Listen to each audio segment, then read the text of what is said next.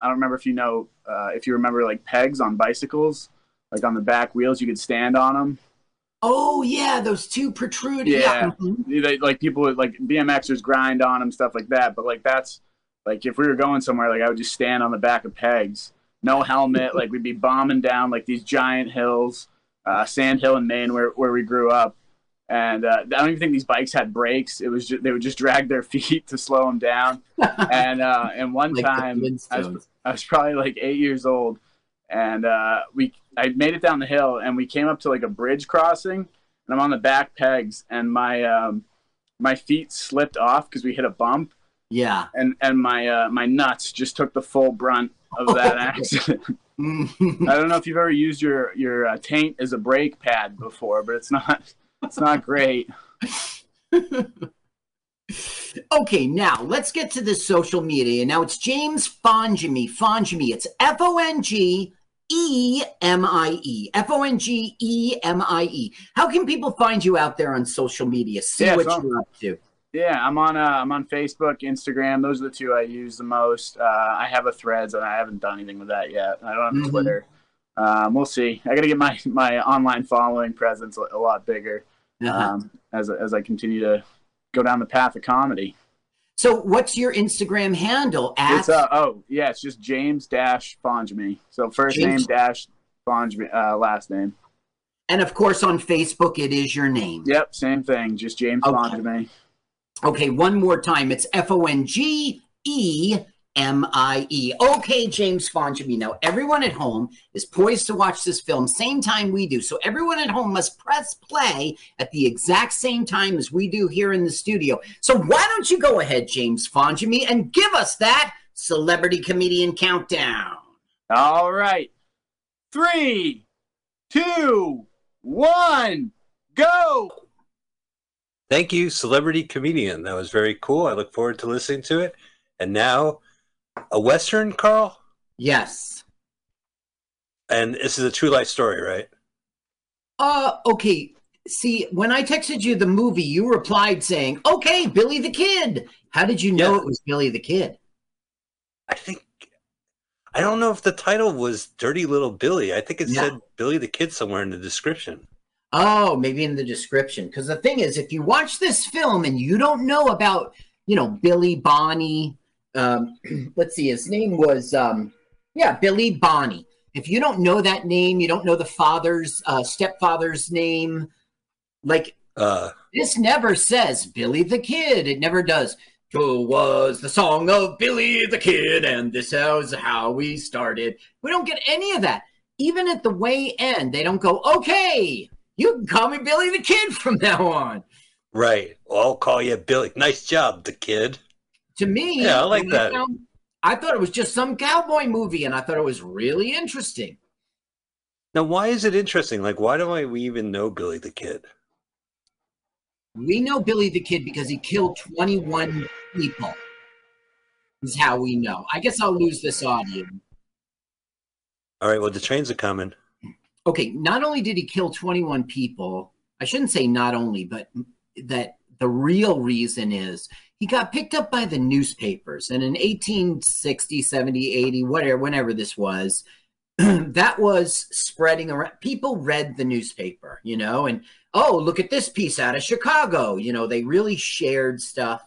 Billy the Kid, he was born in New York, but all the stuff happened to him in Lincoln, far from New York is essentially what I'm saying. I have it written down here.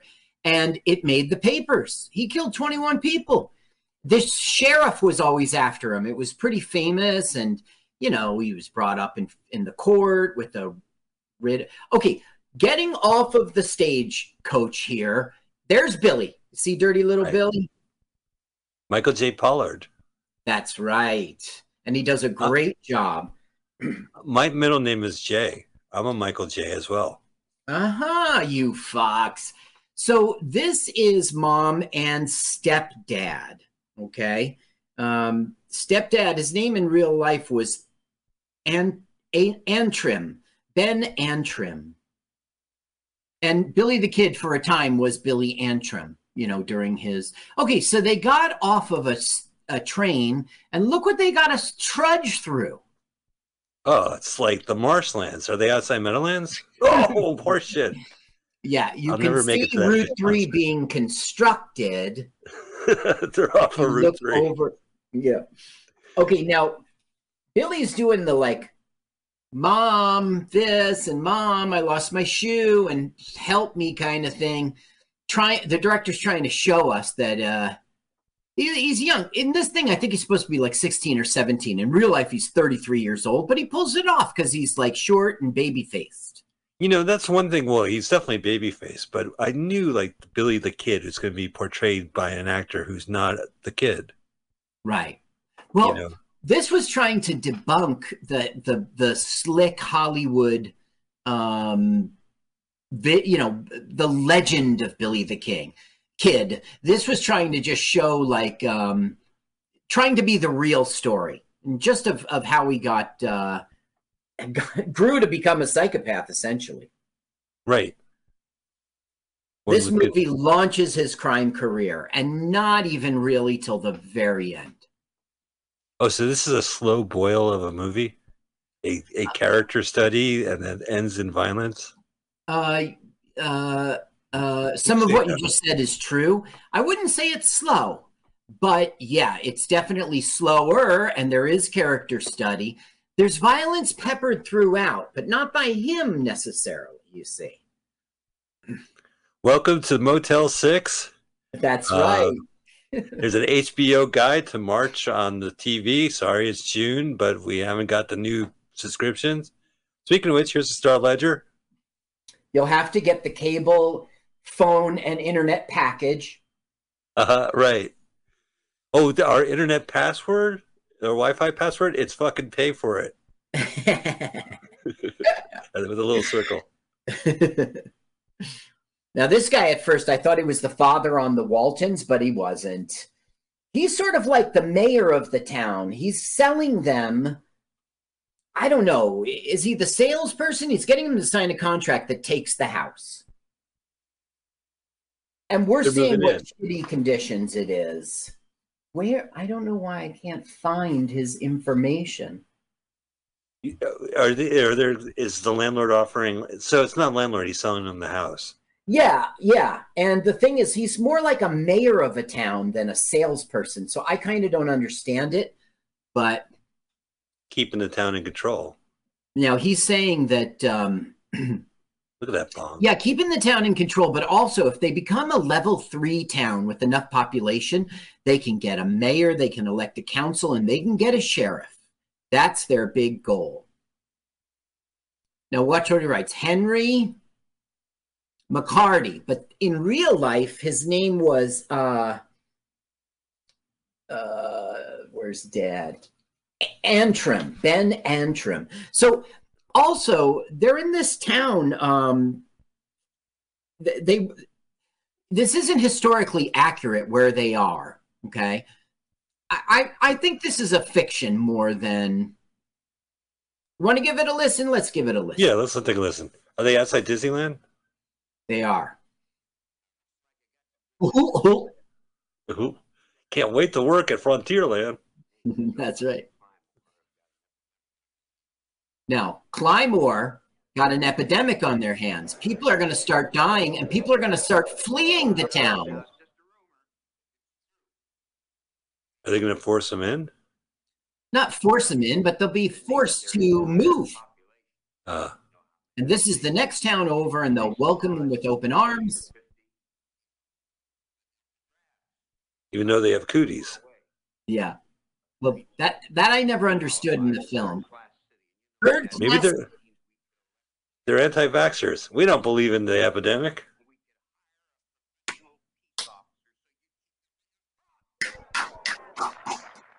Fuck yeah, dude. Oh, hey.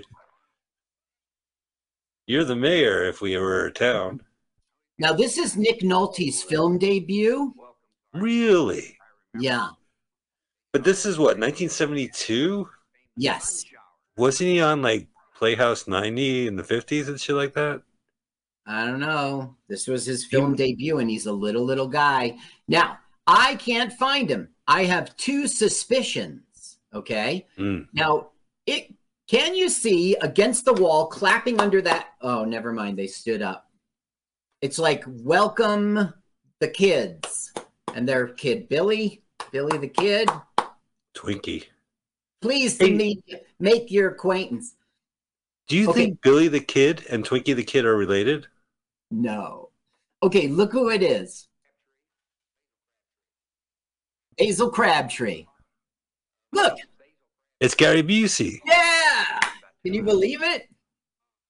1972, huh? That was like, I guess, Buddy Holly's story was his big star turn. That was probably 74-ish. I have it here, of course.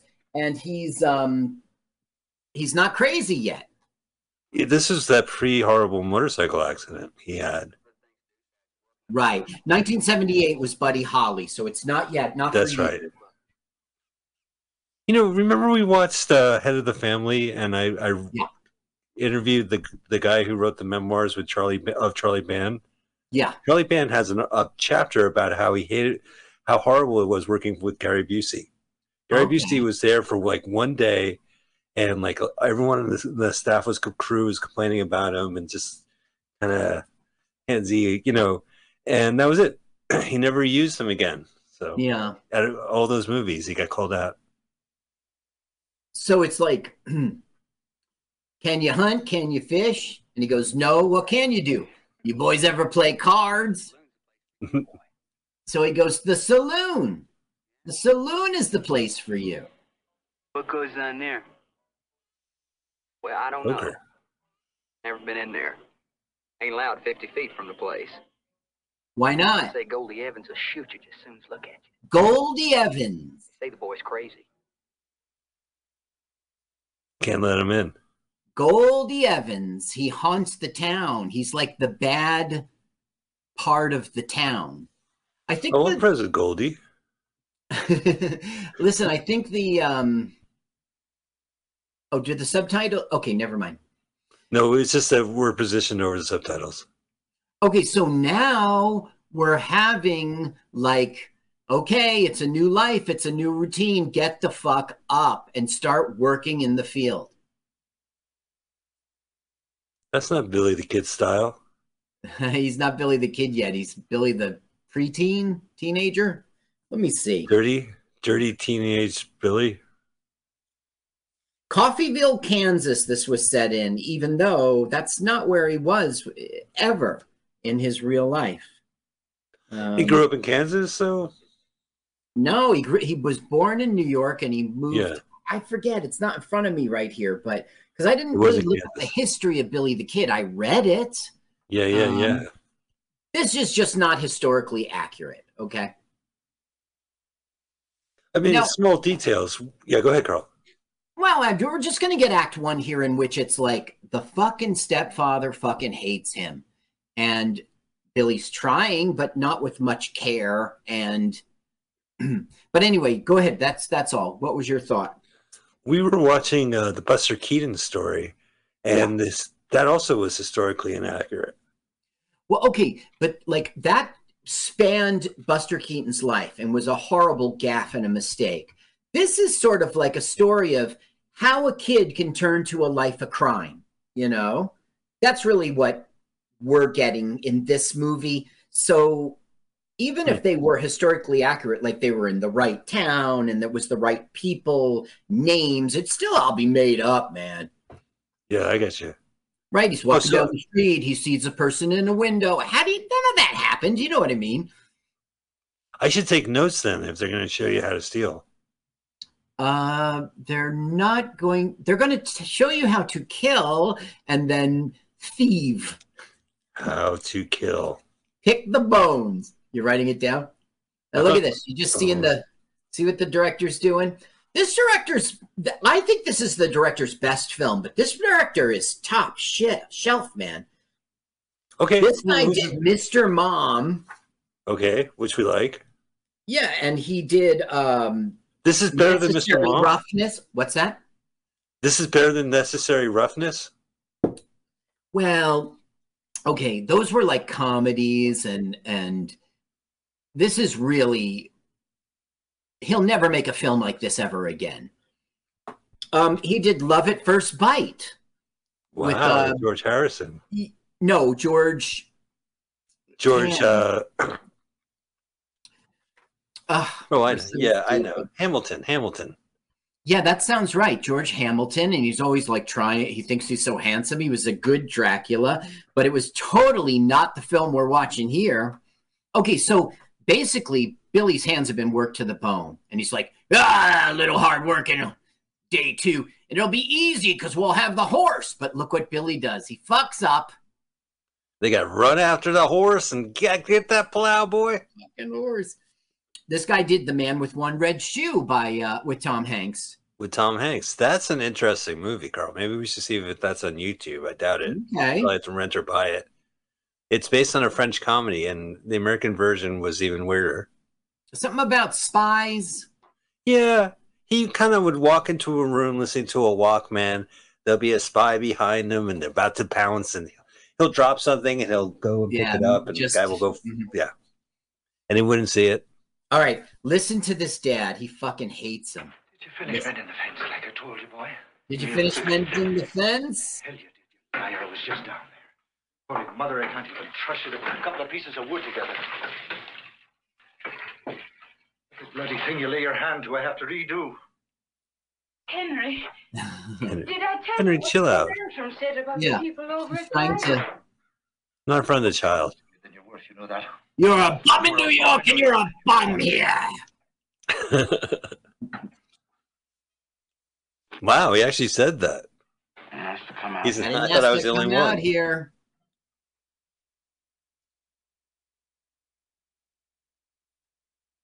Come on, Billy, speak up. You understand? Useless. Where are you going? Sit down, sit down. Stop warning me about! You know my father! Now, that's the first time he's raised his voice to him. You shouldn't have said that, boy. Look at me, Ma! Look at me, I'm dying! So this is the first time he's like pushing back. He's had it, you're useless and all this stuff. So he's like saying like, hey, man, I'll just run away. And he goes, there's nothing keeping you here. And then the mom's like, whoa, how can you say that? And he goes, there's nothing keeping you here. So basically that's essentially. He says that in front of his mom. I can't think of a single person. Okay, so now the dad visits him in the middle of the night and said, all good little boys run away. You better do the same, motherfucker. Run away. The stepdad. The stepdad's telling Billy, yeah. Yeah. Look at that baby, those cheeks. Yeah. Yeah, baby cheeks. Like I said, 33 years old. He's playing a teenager. Yeah, believable. Is he one of your not Burt Courts? No, like who do you think he looks like? Not Bud Cort. He's definitely a singular look. I've seen him in other movies, and you could definitely he's a character actor for sure. Yeah, but there's two not Bud Courts that really are not Bud Cort. This one, he just is a baby face. It's not. He's not that he's a Bud Cort. So now he is going to hop on the train and head back to New York. Uh-oh. He's just hitching a ride like that? These are like proto-hobos. Are they proto-hobos? Pre-hobo? Probo? Hobo means Hoboken, and there probably was a Hoboken, but I don't think it was. I think the 30s and that the Great Depression times was the time of the hobo. The hobo. Hobo came from Hoboken, New Jersey? Sure, yeah. Yeah. Huh. You think that pissed off Paramus? Come on, guys, don't you want to be a bunch of para-rams? Para-rams. Okay, now this man, Michael Pollard, he was born in Passaic, New Jersey, and guess what? He studied acting at Montclair Kimberly Academy. Oh, wow. Very distinguished, Mr. Pollard. Yeah. Montclair Kimberly, huh? MKA. We're from Montclair, New Jersey, so we know of what we deride. So Billy's not heading back east. He changed his mind. I don't know why. He hopped off the train. Well, he didn't want to be a hobo. So he said, I'm not going back to New Jersey, that's for sure. Hoboken, yeah. Yeah. What country is he in right now? The good old U.S. of A. Look at that flag. Yep, 17 stars.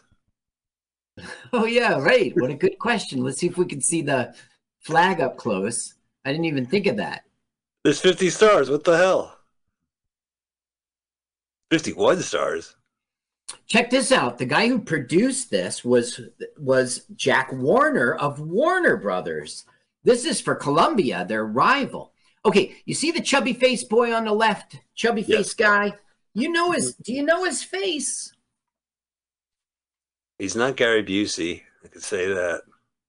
Okay, his name is Mills Watson, and he's known for like Cujo and Papillion, but it says Up in Smoke, and I think he was the partner to that guy in Up in, there was the main cop and then his partner. I think he was the partner. Yeah, right. Oh man, that was great when they got high. So basically, they're being assholes to Billy. They're like, "Hey, look, you can't just walk down the street, okay? You don't own this street." Oh yeah, he is the partner. Yeah. You can't just walk down this street anytime you feel like it. We're guarding the street. So he goes, "Go on, guarding it. I ain't stopping you." No, we're guarding it from punks like you. Tough Billy. Look. Oh. Boom. He just stepped back and the guy fell? Yeah, he must have grabbed his boot or something. Now, I know this guy's face and I don't know where he is. Okay, we are going to see our first, maybe Nick Nolte. He'll be in the top right corner. Uh-oh, no, we're not. It's too late. You want to put on? You could put on the sound and we could hear if anyone sighs. I got it. No one sounds like Nick Nolte. Now, they're coming out of the saloon. And that was Goldie, who we've heard about.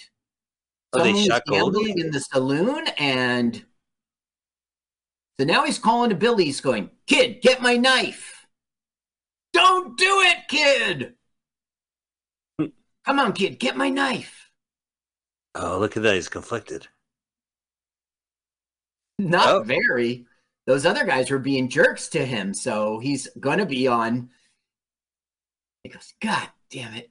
So he's going to be on Goldie's side, even though that's the stupid choice. He just saw him kill two people. Now look at the saloon. It's not a saloon with a bar and a. I mean, it does have a bar, but it's just this shack. No, excuse me. I think I've seen enough movies to know what an old Western bar would look like. Right. You walk in, you got the double doors. Right. You have Pat Hinkle and every other piano. Piano. Hey, do you remember that? Piano. Remember those famous background actors in that famous Western? They were rehired and they're sitting there playing poker. There's our bartender. There's our one bar patron. And then we have Goldie. And the woman's name is Burl. Oh, does she have a parlor on the second floor? If you mean, is she a prostitute? Yes. Oh, okay. Right. But it's really realistic. You see, there were a bunch of movies all in a row that tried to debunk the Western of the cowboys of TV in this time period. Sure. I could think of the Robert Altman movie, McCabe, whatever that movie was. There are 5 of these new Western styles within a 3-year period. Big Little Man, 1970, demolished a heroic Custer. And Doc makes Wyatt Earp look corrupt. Oof. There was a bunch of films like that. And how dare they? This was one of them. They're just they had enough fake cowboys. You know, I've been reading about a movie called Zebediah from 1971, which originally the Fireside Theater wrote the screenplay, and then they went their own direction. It was Don Johnson was in it.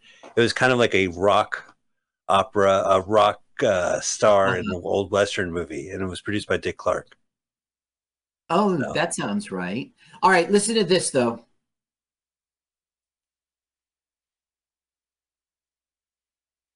Go ahead. Pull my eyes out. Kill me. if you do me a favor.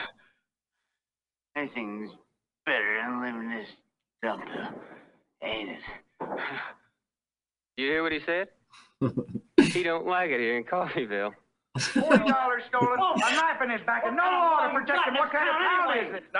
Now there's no like he's fake sheriff, and that other guy's like fake mayor. They don't have a jail. They don't have guns. They don't have money. You know, Sergeant Sedenko's partner, he kind of looks like Walton Goggins, I guess. Get that look. I guess maybe because it's a Western and I think of him. I don't know that name, Walton, but I trust you're right. Goggins? I'm mispronouncing his name. He was, okay.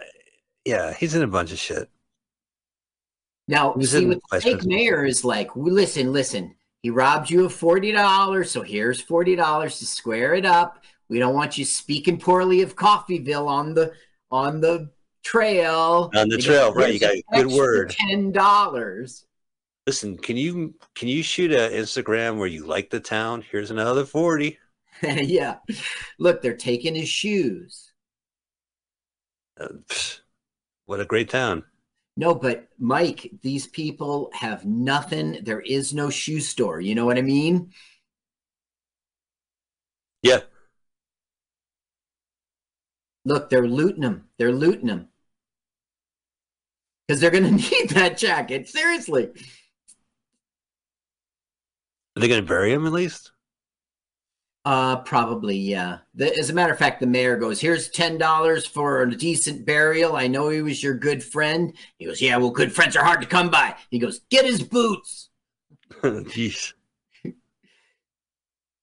Wow.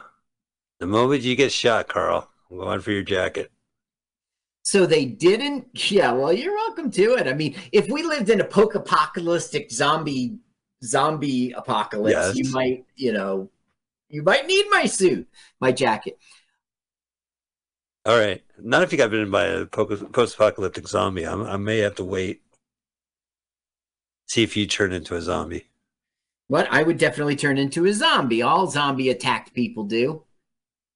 Isn't it a bite? I never understood that. Like, if you were a vampire and you bit another person for their blood, they become a vampire and they have to bite somebody. And yeah, but unless you kill them. You see, if you suck all the blood out and they die, or they just die during the So you can leave like a pint of blood in there and then they'll be like your slave. I don't understand it. It's like you can make another person a vampire by biting them and getting the blood in them. Right. Not like sucking. I don't know. I don't know how it works. These are questions I think about when I watch Westerns. Do you like Westerns, Carl? Some yes and some no. Like, yeah, I guess I like the genre of Westerns, I guess. But the thing is, it can't be John Wayne movie. You know, it can't be an old TV show. I got to see Unforgiven or Pale Rider.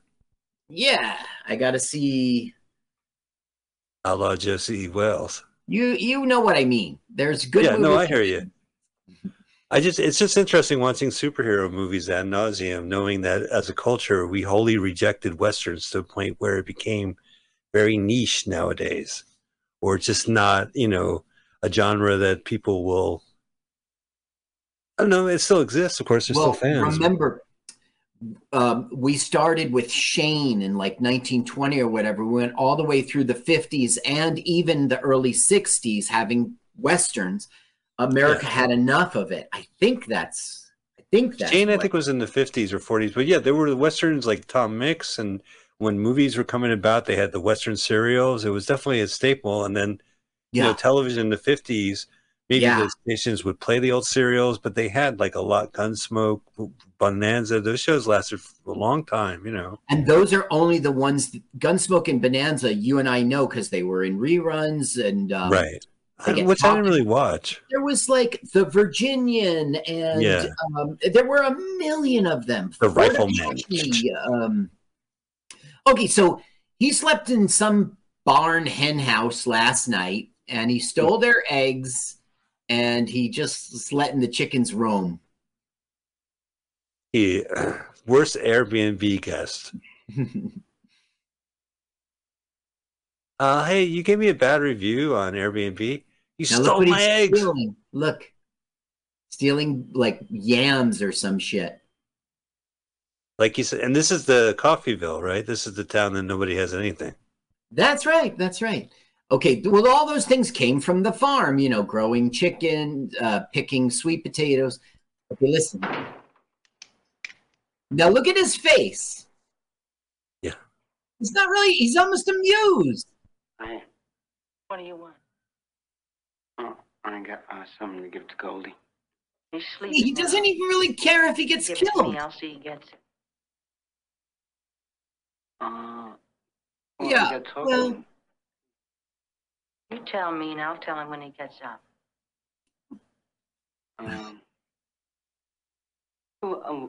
Wouldn't mind waiting around. You can't wait.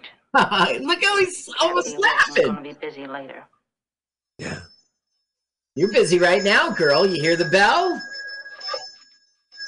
You think this is a joke? Joke? Tell him I'll be around later. Get out. Oh, wait a minute. That's her bell? Yeah. She's Weird. called to duty. She's a call girl. I guess they're calling her. Hey, kid, come over here. I ain't that stupid. I'll talk to you. Come here. We ain't gonna do nothing. Chance. Come on. Come on, kid. Hey, word of honor. I'm not going to do anything. Over here, buddy. Over here. Word of Come on into honor. Ain't that stupid? Oh, come on. Come on. Come on, man. Come on. Is he gonna fall for We're it? just gonna tickle you. We're just gonna tickle you. Okay, they're gonna give him some money. Goldie was promised by the mayor some tobacco. Okay, so Yeah. then he starts going like, "Well, you got any eggs? You have any ham? You know?" He goes, "You just take the tobacco." I think that's why he's bringing him the eggs. You know, because he wants to contribute to Goldie. Anyway, they don't want to go over there. Goldie just shoots people. So they're like, we'll give you 2 bits or something like that to deliver this tobacco to Goldie. And then he goes, I want $1. And they're like, fuck you. And he goes, all right, give him $1. That's 8 bits, Carl. Yeah.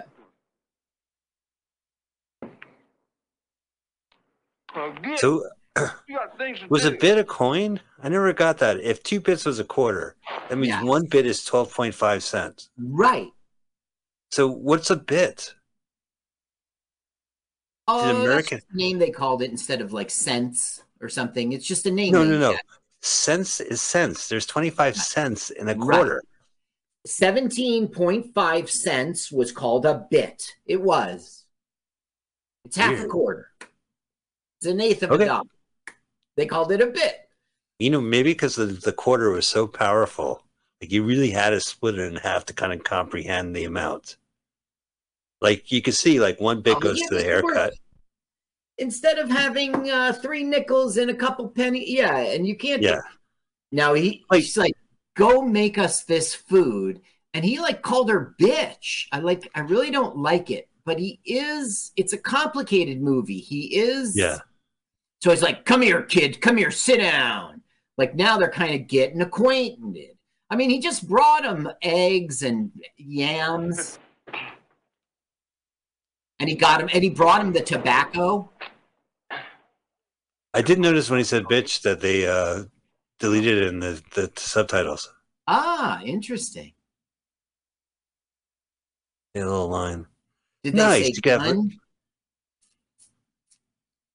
This is a good breakfast. Cigarette, eggs, And yams. yams. You got any money? Come on, your folks came all the way from New York. You don't got any money nowhere? Nope. Nope. He's our Star Trek convention. He was in a connection. He was in Miri. What was the name? Michael of it? J. Yeah. Why you keep calling him Michael J? But he is Michael J. Pollard.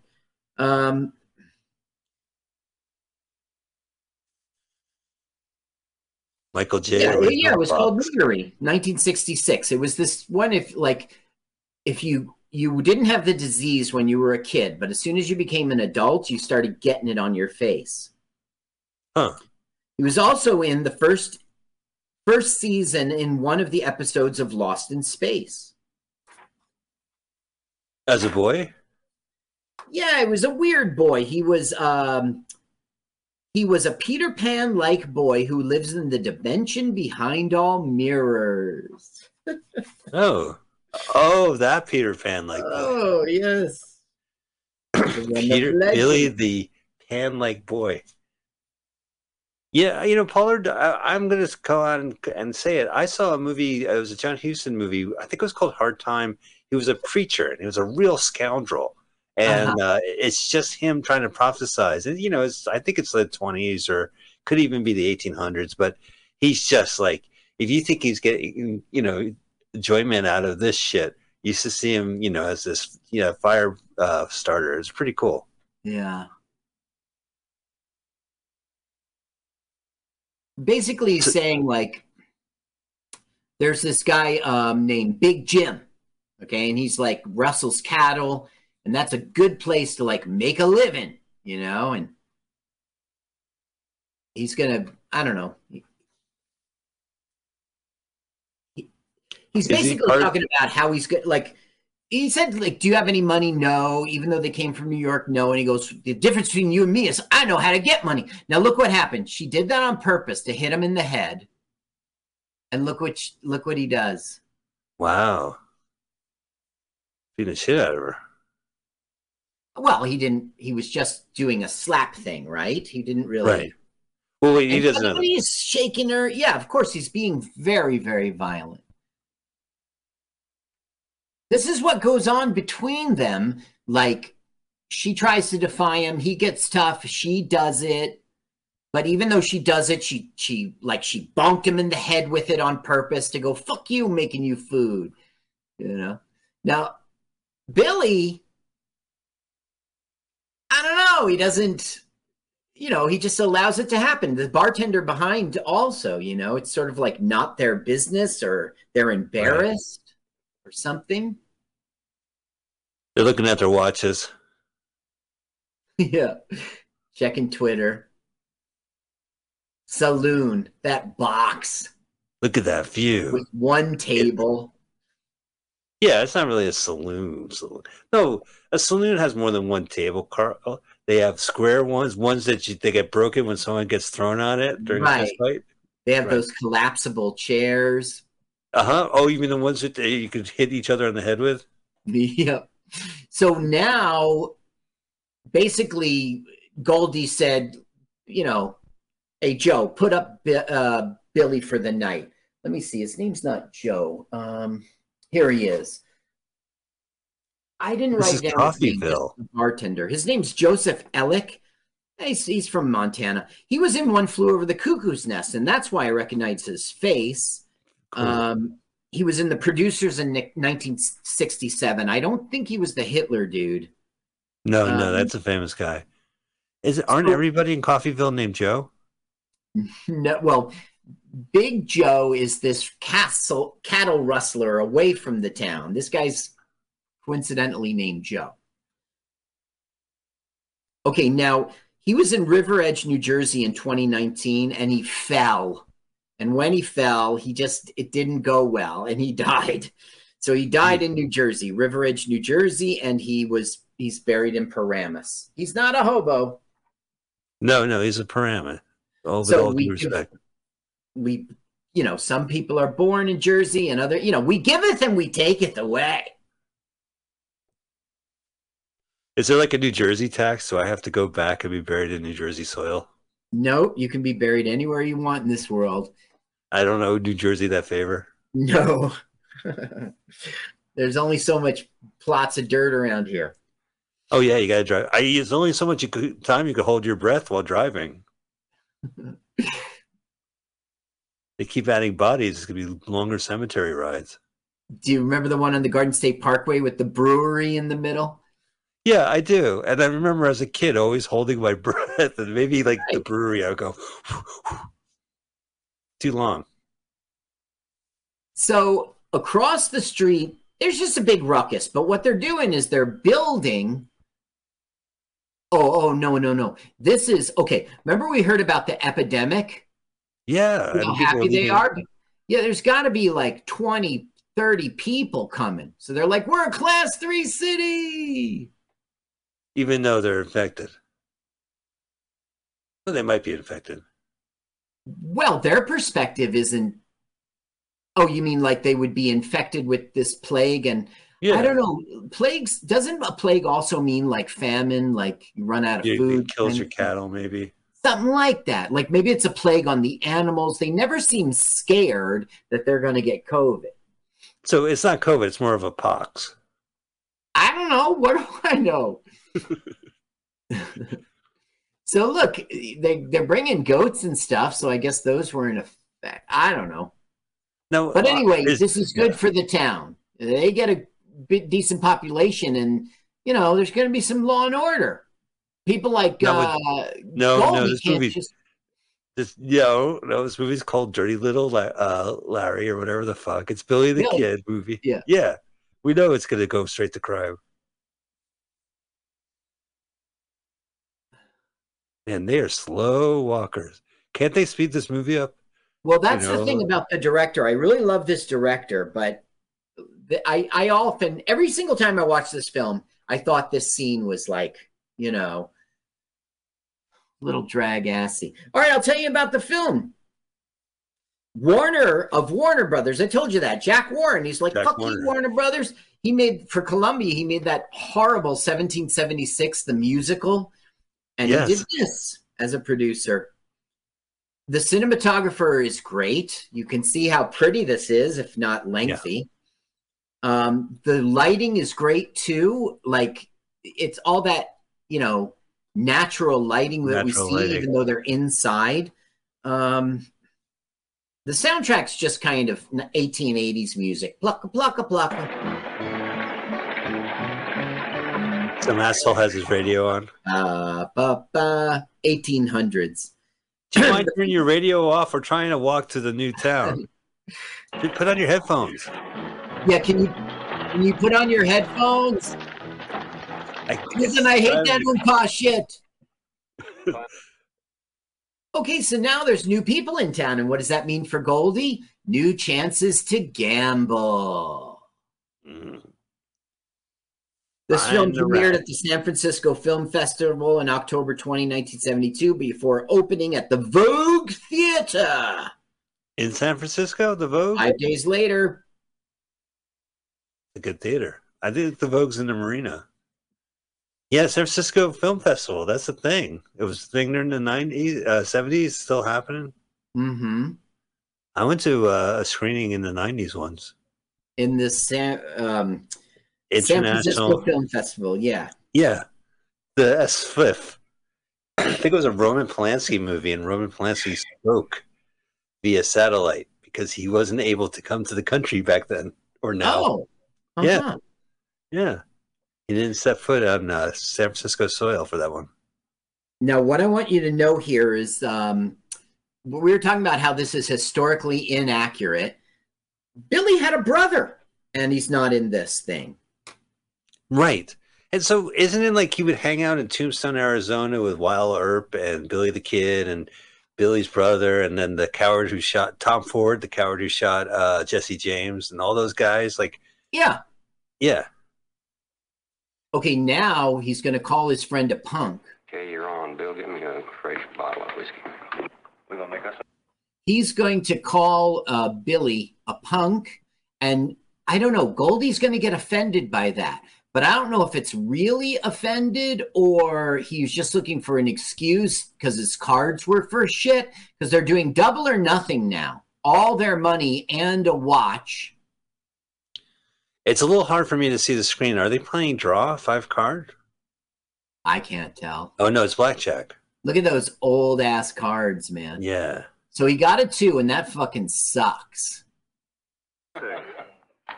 Now, watch him get called punk. Got him go.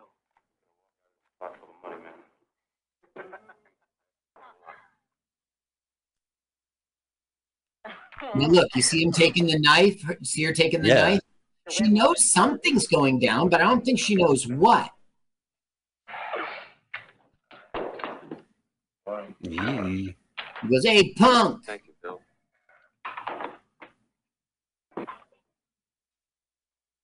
Hey, punk. There you go. Getting something? Huh? Who pours a drink? Where's your manners? Now, is Goldie really offended, or is he looking for some out? You. Oh, so Goldie gets pissed off before Billy registers it. Yeah. I was just kidding.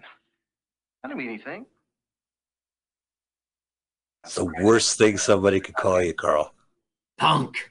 Punk. Kid ain't no punk. Or a poser. That's even worse than being called. You know what's even worse than being called a punk? Just play the Poser. hand. Poser. A skate rat. Gina is a fucking Punk poser. rock. Gina is fucking poser. Fucking poser. Gina is We got fucking ourselves an poser issue here. now. Understand? Issue? That's really funny. Now watch this. Get my gun, Lou! My gun! Tell me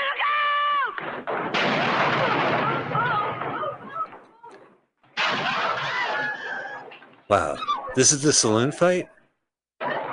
Yeah, you see, like, it's well done. It erupts. It's not out. Look how many times he misses. Yeah.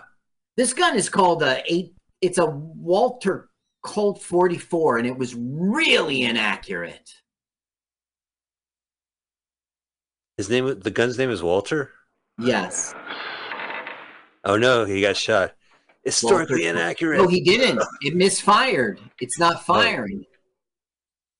I need more natural lighting in the screen so I can see kind of what's going on. You really can't see. Maybe it's No, I see images. I just my lighting. It's probably my lighting. so there's a glare on your computer, maybe. No. Okay, No. okay. I see it. Now Burl's got that knife. Hold it! My gun, you little... Shoot him, Bill! Shoot him! Now watch this Yeah. misfire. It's a real thing. It was called a flash fire. Okay. Okay. Take it easy. All 6 chambers fire at once. Easy, son. He ain't shooting nobody! He's scared! So what's going to happen when they do it? The guy who shoots get hurt, right? Yes. Shoot him! Shoot! Shoot him, kid! Shoot him, kid! Oh, the sound effects is great in that. Stab. She got me! She got me! That's called a flash fire? Yes. Now, the girlfriend or wife, I don't know, he is mad. You stabbed my husband. Right. Now look, they're kind of sword fight. It's weird. Well, I mean, it's a small room they're in. They're gonna. One of them is gonna kill the other. Pretty cool. I do like westerns where they have the fights inside. Like, I don't know if you ever saw Heaven's Gate. They had a good battle and they're stuck in a shitty little house. I guess Even the they Kill sort Bills of do play a that. lot of posturing, and they clink knives like sword fighting. Yeah. It's weird. I guess it's like, yeah, get your jabs in, trying to find an opening. Yeah. So this is the debut of Ed Lauter. I don't know him. Charlie Franklin. I don't know him. An experimental filmmaker artist named William Alt. Know that dude? Alt comedy? Don't know. And Nick Nolte. And Nick What they Nolte. used to do is they would put grease over the front of the 6 chambers of this Colt gun, and that would stop the fire, so it wasn't done. Okay, here it comes.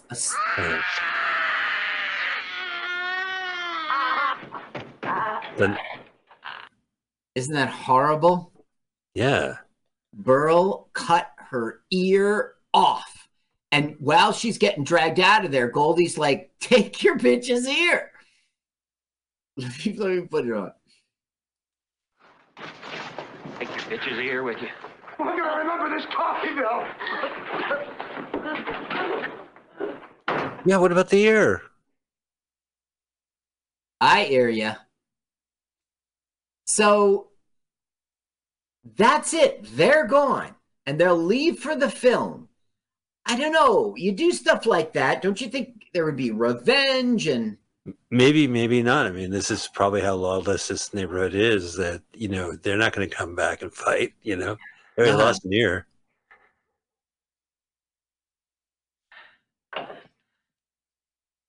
Man, that was crazy, right? Like, is it me, or are you getting goosebumps? I'm all like, I don't know, you want to do something? You want to take a jog or go get a pizza?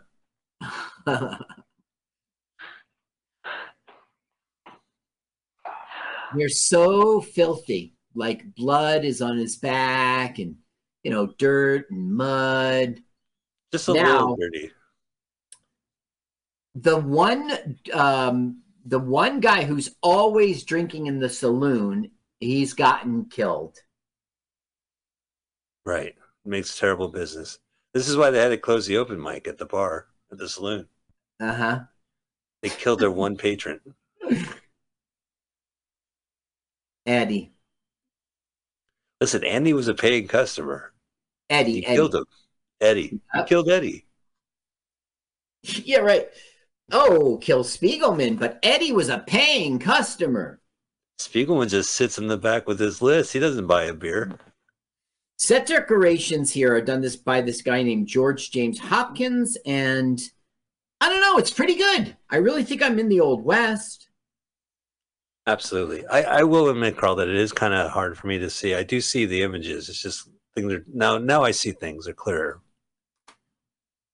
Now that we finally have sunlight. Bad. I think I'm recording on my side and I see it kind of okay.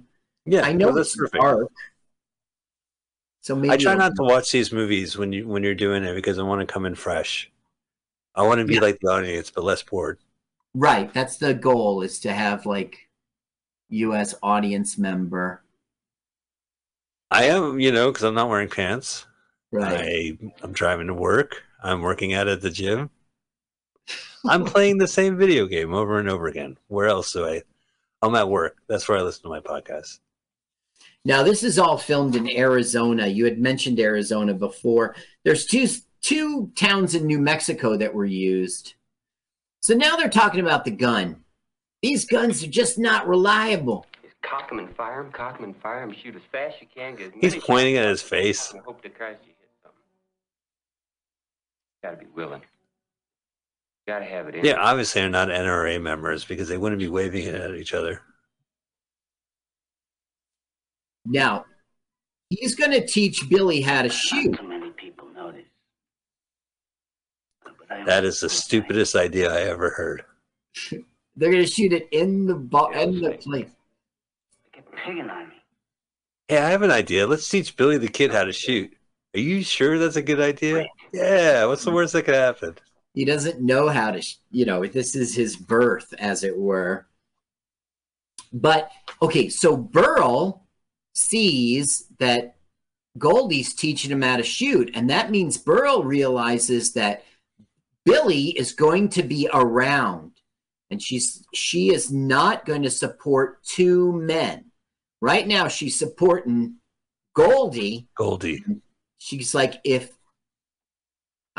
you gotta crossing my legs for good. Okay, squeeze one off. You two, all the luck in the world. He's a really good actress. Well, who's gonna make eggs in jarred yam? Yeah, get smacked around. Okay, now all that's happening is across the street they're building like a hotel. That's all, and there'll just be a commotion. But let me tell you, this movie is a good movie that like doesn't end right. It ends in a very unsatisfactory way, but it is well done, well shot. All the acting is sensational. I've seen every other one of these other movies you mentioned this guy directed. I've never even heard of this, and maybe it's because it's one of those early 70s westerns that I just kind of phased out or something. It launched him. So I don't know. It's just like the other movies about Billy the Kid are sensational, and they glorify him, and they're really trying to entertain an audience and tell him a story. This film has no romance. It has no escapism. What's the word? Yeah, no, it doesn't romanticize it. It doesn't provide escapist entertainment, I guess. You're really there in the 1880s. Okay, now the bell rang. Look at her. She's not moving. Now's the time for, kill it. Confrontation. I told you, I'm done.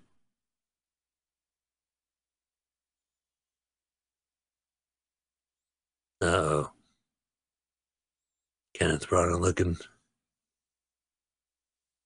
Guys got to go to David Buster's down the street. Uh-oh.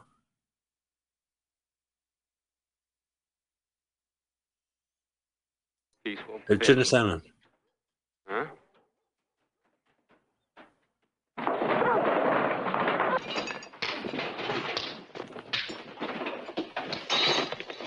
Now, Billy doesn't like it. For the first time ever, right? Right. Billy's not going to be idle. Hey! What? She don't want to work, she don't have to work. It ain't right to make her work. It ain't right. It ain't right. It ain't right. It ain't right. It just ain't right. Give me that Damn gun, it. Bill. Comes from. Kid, you think this is free?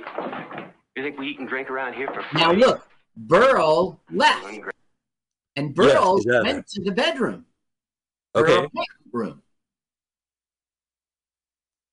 So it's just those guys in the room. Yeah, and he's basically trying to explain why he is a pimp to her, but without these terms. Come here. Damn it, Bill, come over here. Oh, Ain't that stupid? I need to take notes as to explain how he's pimping. Dumbass. Don't do it, Billy. Look, Bill, I want to try to explain something to you. I mean, I really want to explain something to you. When two people like Burl and me is really in love with each other. Yeah, okay. We just do anything for each other. I mean, there's nothing we wouldn't go along with for each other. Yeah, except she didn't want to go along, and you had to smack her in there. We're out of here, Bill. We got to live. I mean, we got to eat. Pimping gotta eat. The situation was reversed, and I was a girl, and Burl was the boy. I'd be in there. I'd be doing exactly what she's doing for me right now. Do you believe that? I don't believe it. That's a good point. It. All right, you're on. I bet you. Still ain't right. Bill, what's the matter with you? You're just a kid, Bill. Yeah. I know what's bothering you, Bill. Yeah, what? Oh, yeah, I do. I know exactly what's bothering you. My itchy gonorrhea. Cowbone, give me a bottle of whiskey. Okay. I'm not clear on this. It's very well done. He's like, I know it's bothering you. And then basically he has him sleep with Burl. So it's like, what's bothering you is like you like her or something. And she sleeps with him even though after she wanted him out. That's going to change in this scene. Now look, here's Dick Van Patten. What, really? Dick Van Patten from 8 is Enough. With his shirt off, finally. He's in a lot of 70s movies. He's in Soylent Green, of course. Yeah, Soylent Green, right. Yeah. This is no way to run a business. And he gets run out. He's in Westworld, Freaky Friday. He's comic relief in this movie. Thank God. In a way. Ew, I saw him with his shirt off. And kissing Burl. This is no way to run a business. Okay, so this film is good, and it tells a story arc, and I mean, it doesn't end right, and that fucking ruins it, and there's other bad things about it, but mostly the acting, like the writing is solid.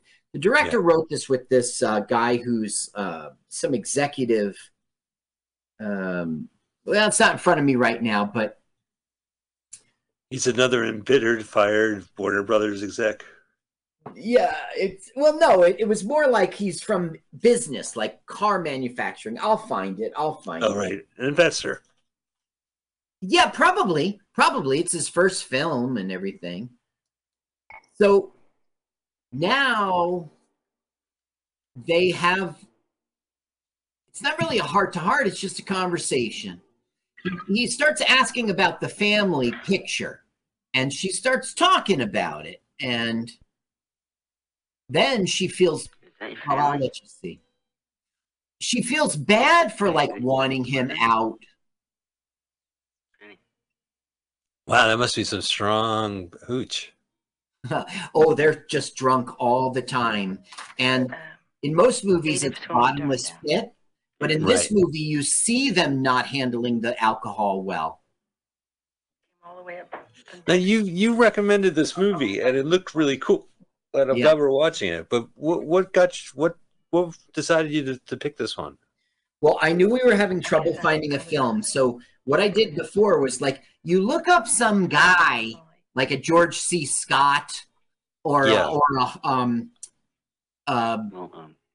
what's his name from The Fugitive we watched last week? Oh, Tommy Lee Jones. Tommy Lee Jones. There's these kinds of stars. They've started way back. And so I looked up Nick Nolte. I just looked up a bunch of people. I like that. Led me here. I really like that. I read the like reviews, like blurbs and stuff. I don't know. It just seemed interesting. It had no commercials. Okay, so this is a good movie, and I know we're talking over it, so God bless, but you keep referring to this ominous, horrible ending. Yeah, you know. The movie just stops. The movie just sort of stops. Do they all get shot in the head and they zoom into the bullet wound and then they freeze it? Do their car explodes because they hit a truck? You've got the right idea, but it's not their death. But yeah, it just is like it ends. These characters we've never even seen before. It's sort of like a random. I must have been a sad sight. Now she's talking about how Goldie saved her. The wonder Goldie even looked at me.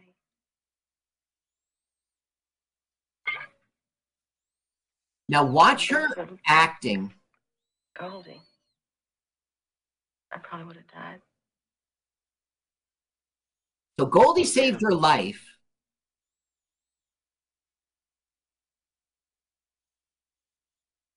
Now watch her act. Watch her act.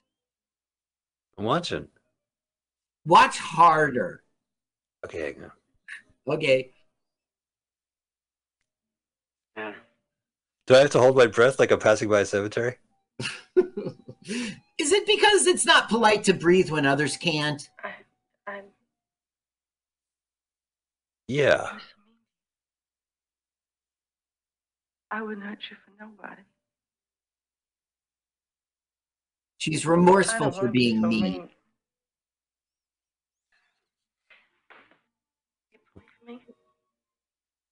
It's a really good moment for them. I'm glad they slept around. I'm glad I was a free trick. Now there's kisser.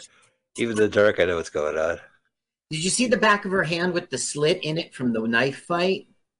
Yeah. Now the director's going to show us fireworks. Superimposed over the screen as Billy gets lucky. And now on Cowboy Radio, we play that contemporary hit, the 1812 Orchestra. Do do do do do do do. Junk junk boom junk junk do do do do do do do. Run yourself off the road.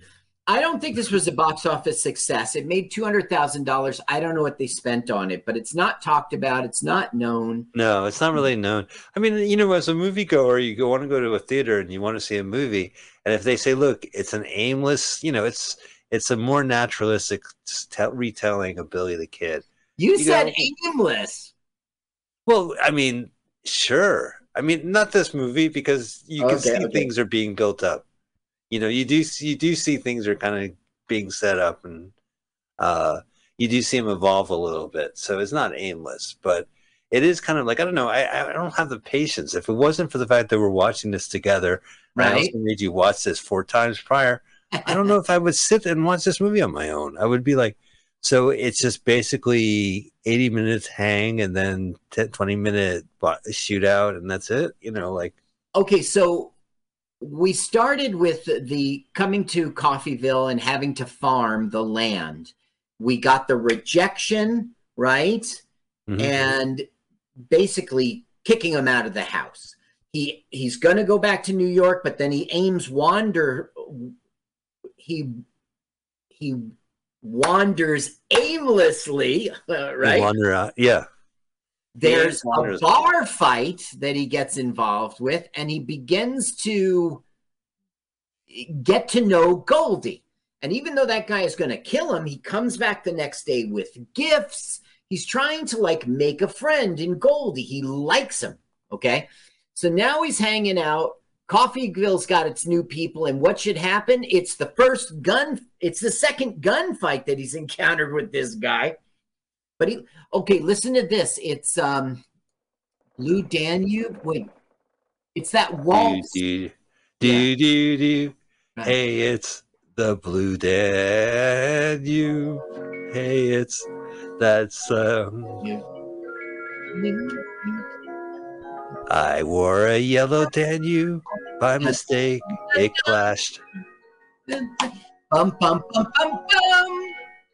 Oh, I'm walking in space, Carl. Look at this superimposed music. She's not dancing to this.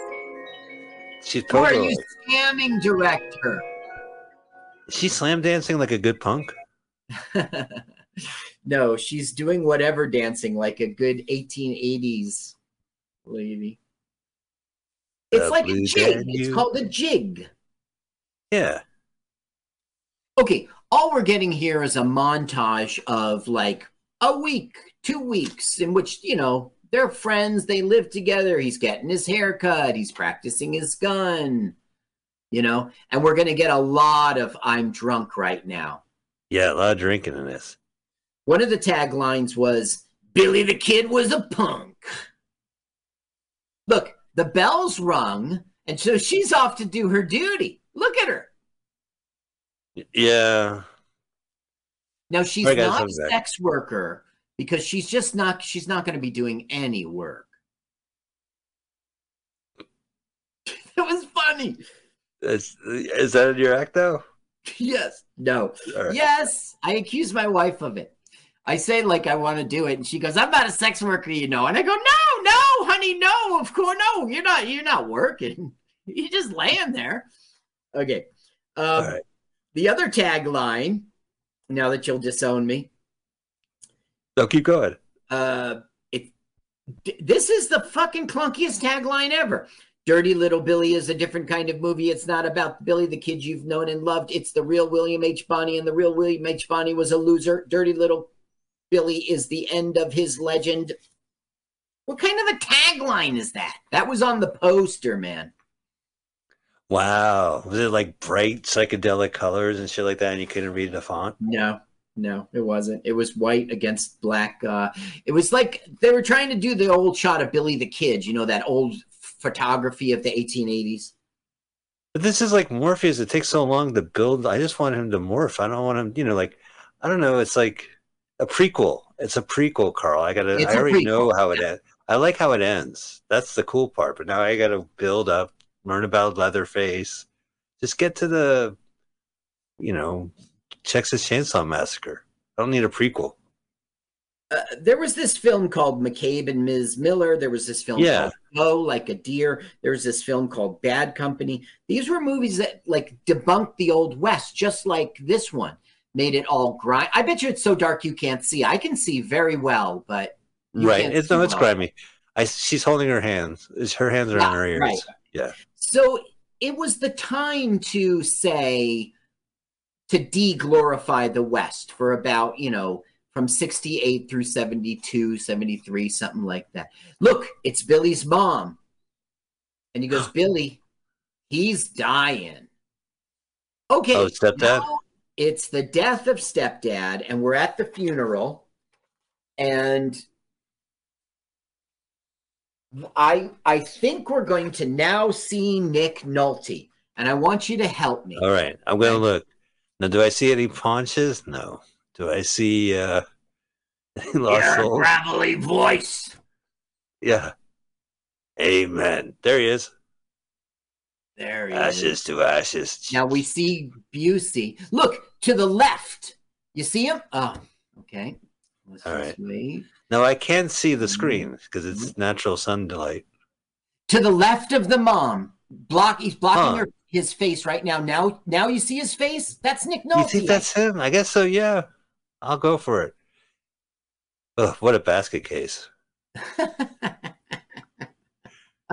Why didn't I think of that? Damn it. There's Nick Nolte's ear.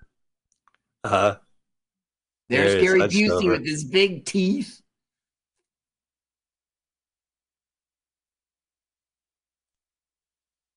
It's okay. I don't. Too Why is she dusty. giving him dirt? I don't need it where I'm going. Look, you see him? His wind is blowing his hair. That is so Yeah. Nick Nolte in the center. That is It's Nick gotta be Nolte. him. Yeah. He was in a lot of TV. If he was in Wasn't he stuff like in in the a 50s, he miniseries? was a child actor. Yeah. But I think he did some seminal 70s. Maybe I'm thinking of like North and South or Look one how of those. young he is, though.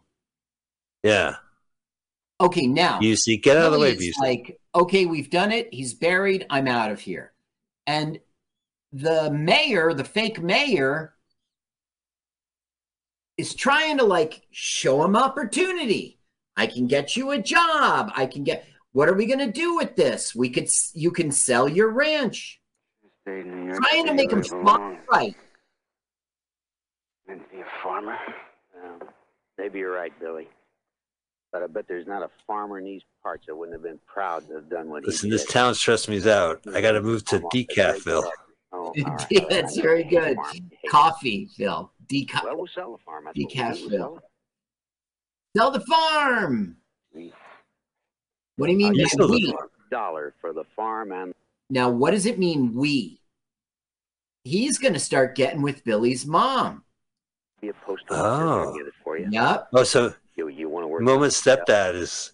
So, ew, he would be like Billy the Kid's other stepdad. Now, this Right. kid's going to need a cattle counter when the drive. Look, you can be a cattle counter. It's like, come on. Look, all you got to do is sit on your ass, and when the cows get into the train, you go 1, 2, 3, 4. Hey, That's all you you don't got even to have- do. You don't even have to do that. You just have to go. Yeah, there they go. Just point at them. There's those cows. Where'd you hear that from your new friend Goldie?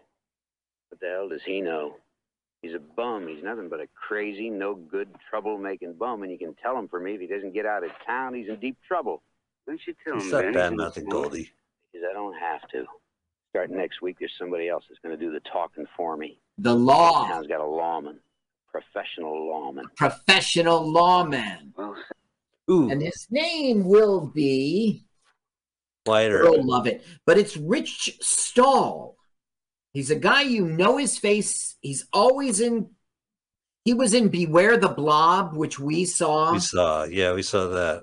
But he Private must have been older than Overboard, the American Actually, you president.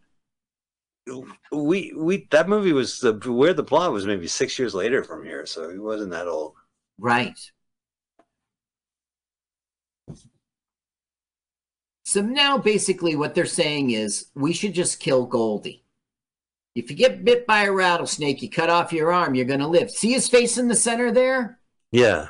You know his face. Also, my research was very bad. On the left here is a guy that's been in lots of Clint Eastwood movies. He's been in lots of cowboy things, and I didn't find him in my research. It's okay. It's like I say, every kind of modern Western always has like a guy who was in a Western.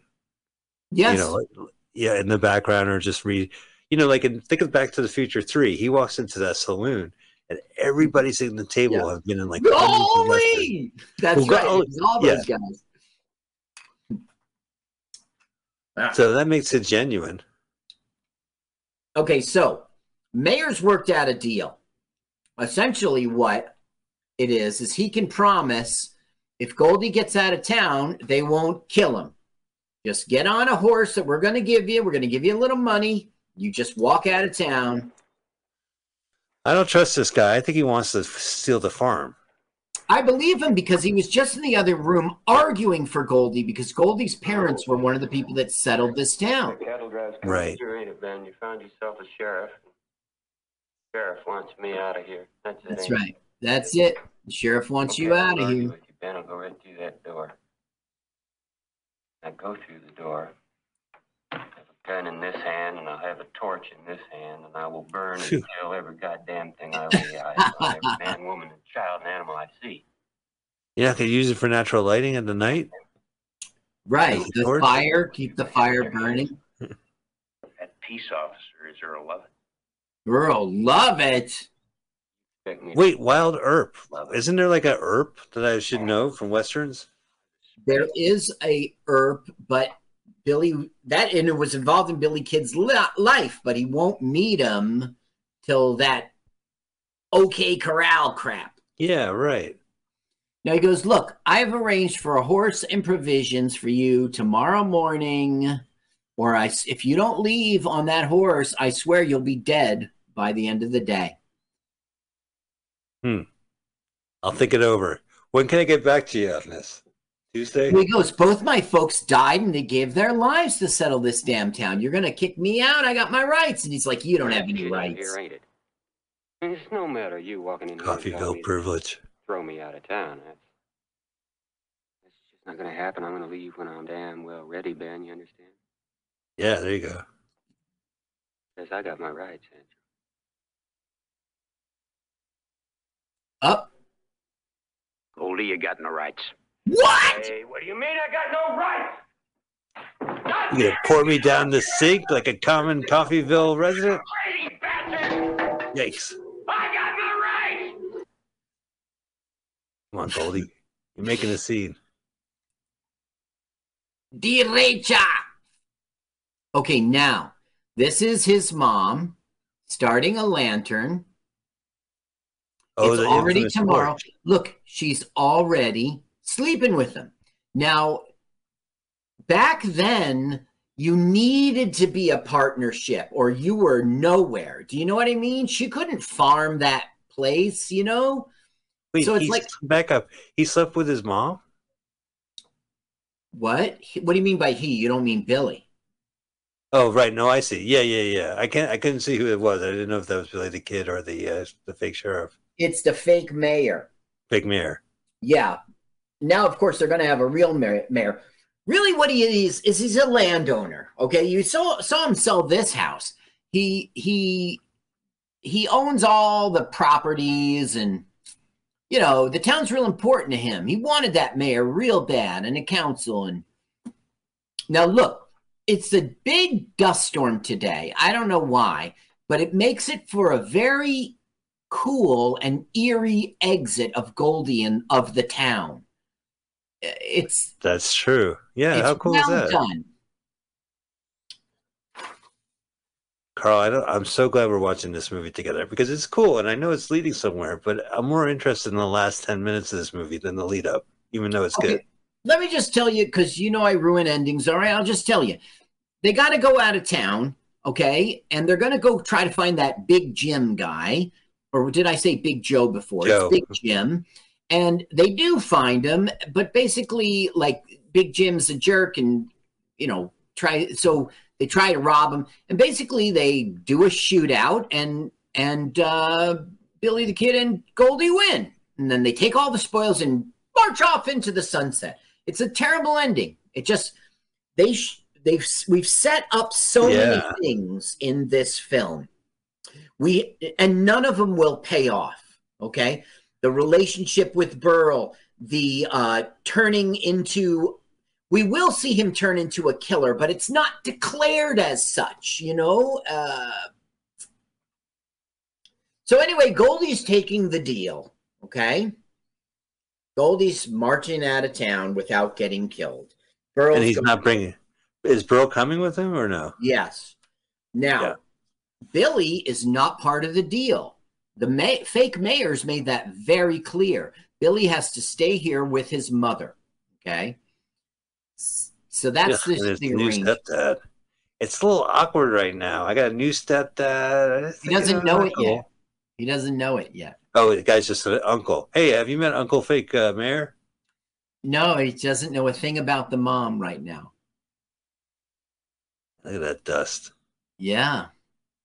I wouldn't be like the fake mayor. I would have closed that door like I would have opened it and pushed him out and closed it.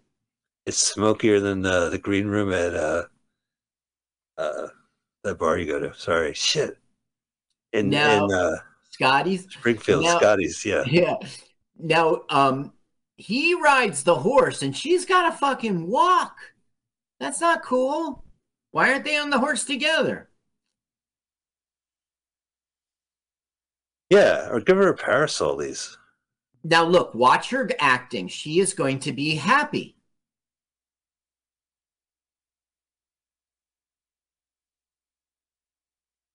In the face of this sandstorm, she is happy. That's great. Oh, yeah, things are moving up. Things are a lot better for her now.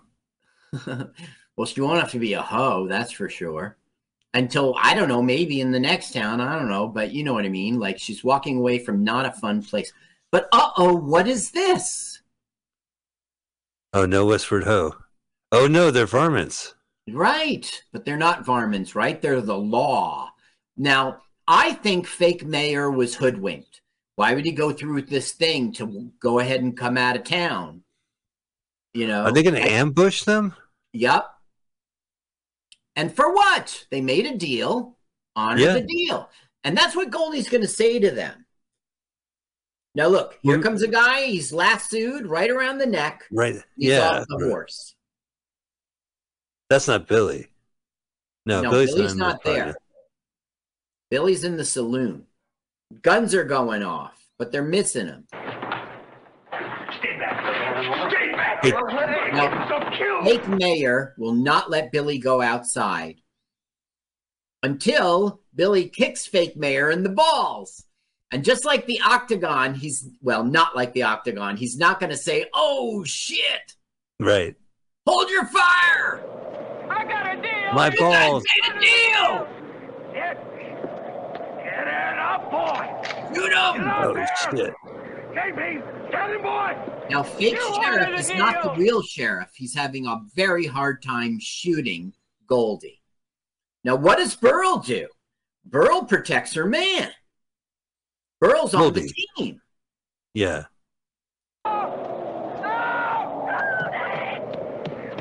Here she comes. Burl! Stop the girl! Stop her! Wow. No. Come on! These are bloodless shootouts. So he was pressured. Oh, shit! Oh, shit. Well done. Good acting. So he was pressured into shooting Burl. And Billy, look at him disappear into the dust. Like that. Oh, it's very easy to disappear in this YouTube clip.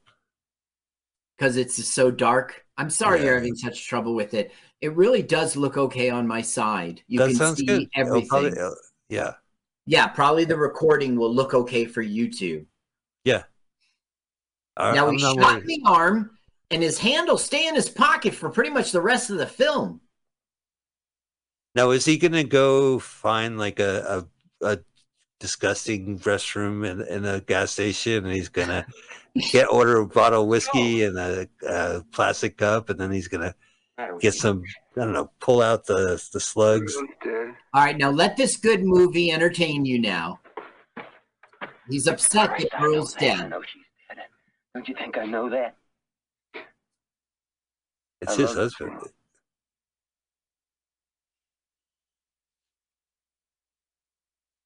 I guess so. You guess so. You guess so. Where the hell were you? Where were you? Mm-hmm. Intern had me by the throat. The fake mayor. Trust you. I thought I could count on you. I'm not so sure. I'm goddamn sure. Okay, Bill, let's go now. Get it, come on.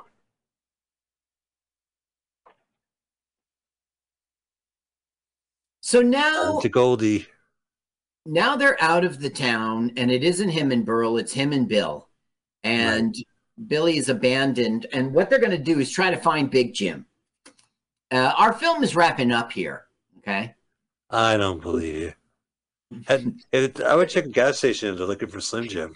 The thing is, like, I really think he should have gotten nicknamed Billy the Kid, or we should understand that he's been launched into this life of crime now. Like there should have been something where the mom was going, Billy, come back. She's Irish, by the way. Come back. I noticed that. You know, and he has to make a choice. He's looking at Goldie. He's looking at the mom or something. This needed, in a movie, a hero changes, right? And most of the time it's for the better. But for this film, it would, like, he had a goal. He was going for it. And then everything fucks up. And in the last act, he changes to be a better person and get a better goal.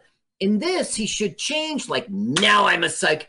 Nobody ever is going to tell me what to do again. You know, he should have changed to be launched. We should have seen flashes of what he becomes in the beginning, too. Like, you're right. I mean, he might have... some context, because in terms of the story, this is the inciting incident that changes him. But Burl should be by our side here. I think it should have had to do with the town. You know, I think he should have had to become, like, he killed 21 men or whatever it is. I think he had to go crazy in the town, and they said, come on, Goldie, we're getting out of here. You know, like, he owned the town and he gave it up. Or right, because this town, one thing I do like about Westerns is that it is the New West. It's America expanding and all the cutthroat and all the nastiness exposed. So if you have this guy trying to get a town built, you know, that because he's a landowner, there's so much more. The story's always bigger than the villains and the heroes. There's always something, a greater force above, which is the expansion of the West. Right. You know, like the railroad's coming through. Now more people are in the town. Yeah, but who owns the railroads? They're the real criminals. Right. You know what I mean? Like, there's always something, like, bigger that they can't control. So, I mean, that's probably why Billy the Kid is such a hero, is because he was fighting against all that, I guess. I don't even know. Like, if he wasn't really a hero, he was just sensationalized. He ended up in the newspaper, and he, you know, it was like, you know, 15 articles about him. He became a legend, and, like, the newspaper knew it was good press.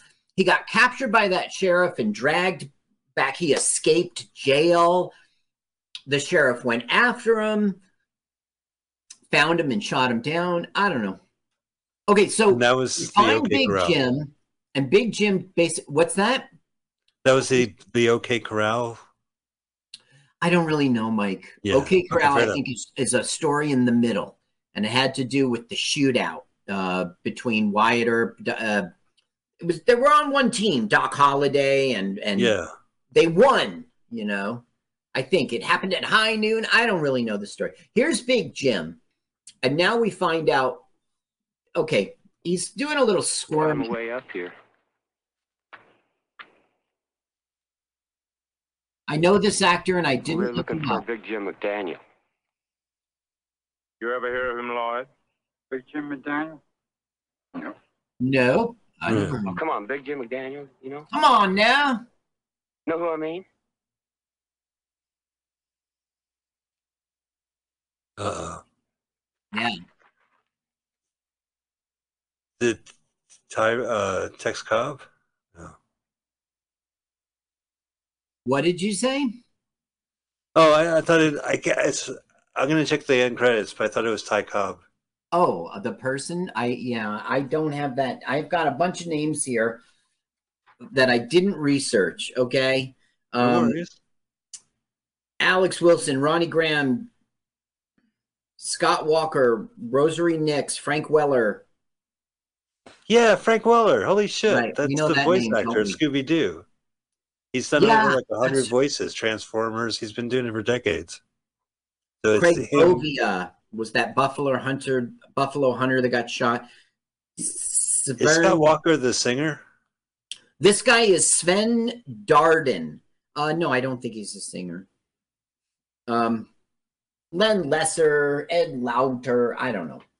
Bunch of people I didn't really catch because they're in one scene and gone forever. Look, he's thrilling his dick. Really? Yeah, he's laughing. You're like little boy.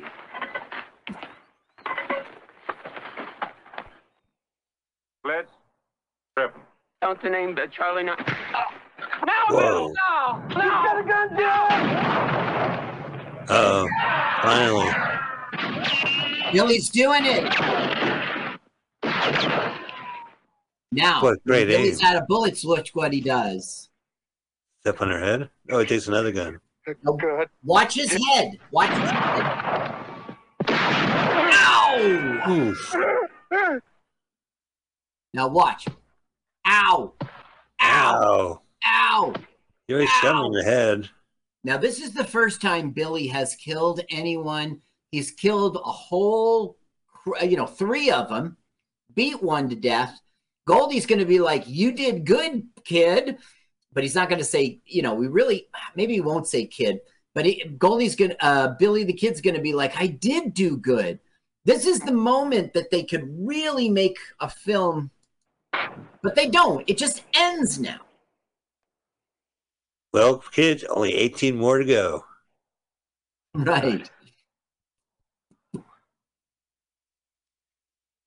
Look how dirty they are, man. This film art direction is really good. Show some respect. The man just died.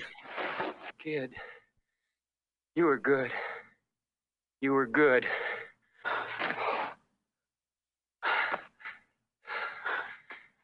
Now look at Billy's face. Jesus. I was good. Get their stuff. Get every damn thing go. Now it starts playing this goofy music as they pilfer. They're, is it called plunder? True. After you they do plunder. Stealing, Yeah, but like you said, there's no shoe store around there. What? What do they? No, that's true and everything. But I'm saying, in terms of the movie, this is the scene in which he really should have changed. You see how we got it a little bit? Right. I didn't realize these were. Now we're getting the credits. Now we get. He has a name now. He doesn't have a name. Nobody knows him. That's what I mean. Like, there should be something that launches him. But for us, the audience, we see, Michael J. Pollard, and then it says Billy. That's it. Yeah. So here they are walking off with their spoils. With that stupid music. It's like banjo and harmonica or jaw harp. It says fiddle and a fucking banjo. And there's a tuba. What happened? They pulled the band took all the good instruments by the time they got there. There was a banjo, a tuba, triangle. What are we gonna do with it? There's a fiddle. Lee Purcell was really the best actress in this. Yeah, Carl, what'd you think of this movie? I thought that this was a good movie that just didn't make a third act. I think this would have been a better movie if we had really been able to hug a story. I think it was really well acted, really well shot, really well art directed. It was good that it was grimy and dirty. Right. I think in the end, let's turn off our screen share here. Pow! All right. I think it's a good film, and I do recommend you see it. But just know that it's going to end after the time is over. It doesn't satisfy you with an ending. I was really glad I watched it with you. I'm really glad you kind of filled me in some points because it was really hard for me to sit through this movie just because it was a slower pace. I have problems where it's origin stories And, unless there was some meat, there was some great performances. I absolutely agree. And the cinematography was good. It's an interesting movie. I'm glad we saw it. I'm glad I saw it, but I wouldn't not recommend it. The first time I ever watched this film, I did not know that it was Billy the Kid. I just thought I was seeing somebody's story, Yeah, you're right. That's why when you texted me Billy the Kid, I was like, it's in the description, I guess. Let's see, is it? I'm realistic, unsensationalized portrait of the early years of the most famous outlaw in history, Billy the Kid. You're right, Mike. Yeah. All right. I thought you were going to say Ed Koch. Well, that has been Let's Watch a Full-Length Movie on YouTube with Mike Spiegelman and Carl. Excuse me. I've been drinking coffee all during this thing. We're going to be back. So, again, MutinyRadio.fm. It's a great place to check out all the shows, live comedy on Friday and Mondays. And if you're in the area, you can come by, sign up. Carl is at carlsucks.com. We wish Carl the best of luck in all the upcoming comedy competitions he's got. Oh, yeah. I'm going to mop the floor. It's the best New Jersey comic held in New York. They're fucking New Yorkers are fucking patronizing little shits. They're just doing that. They're like, come on, dance Jersey boy. Yeah, that's right. Bring it. Yeah. They're just selling tickets. Fair enough. Well, we wish you the best, and because you are the best New Jersey comic. You keep bringing on these other comics, but they all know. You can see it in their eyes. They're lucky that you called them. We're going to be back next week. I'm the best open micer. I'm king of the open micers.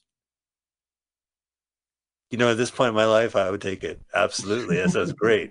All right. Well, king of the open micers. Open micer. Mayor of Munchkin Land. Yeah, right. King of the Hill. King of the Hill. Nerds. Yeah, all right. Fair enough. Well, we will be back next week, so we would love for you to make sure you have a preferable way of watching or listening to us, whether it's on MutinyRadio.fm, Sunday, 2 p.m. Pacific Standard Time, audio podcast. It drops every Sunday night, LWAFLMOYT. And don't forget our video podcast on the YouTube. Yes. And also, yes. Do YouTube. Yeah. LWAFLMOYT. Donate to Mutiny and watch us on YouTube. There you have it. All right, great shows coming up. Bye. Let's watch a full-length movie on YouTube with Mike Spiegelman.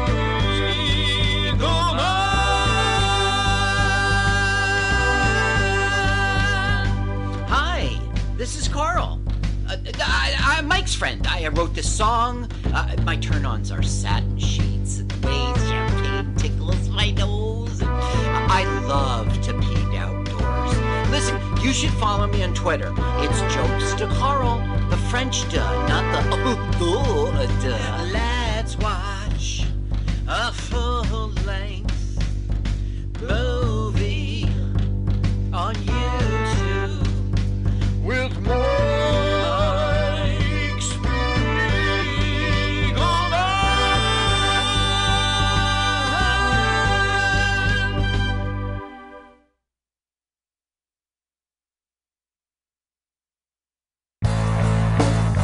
Let's watch a full-length movie on YouTube with Mike Spiegelman.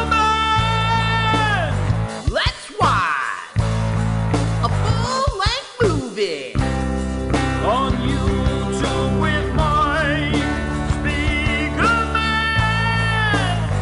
Let's watch a full-length movie on YouTube with Mike Spiegelman.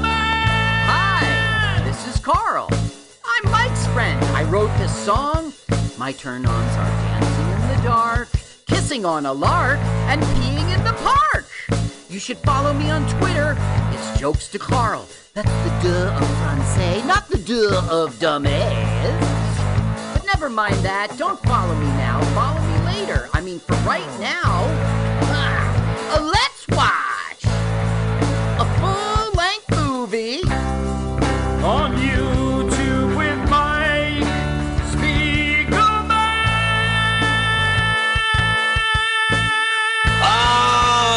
LW WAFLMOYT. Let's watch a full-length movie on YouTube with Mike Spiegelman and Carl. Hi, Carl. Welcome to the show. Thank you, Mike.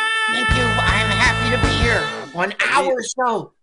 We are bursting with energy. We're broadcasting right now, first, as always, on MutinyRadio.fm. It is your internet streaming radio pal, direct from the heart of the mission in San Francisco. We are on there first every Sunday at 2 p.m. Pacific Standard Time. We are part of a delightful afternoon.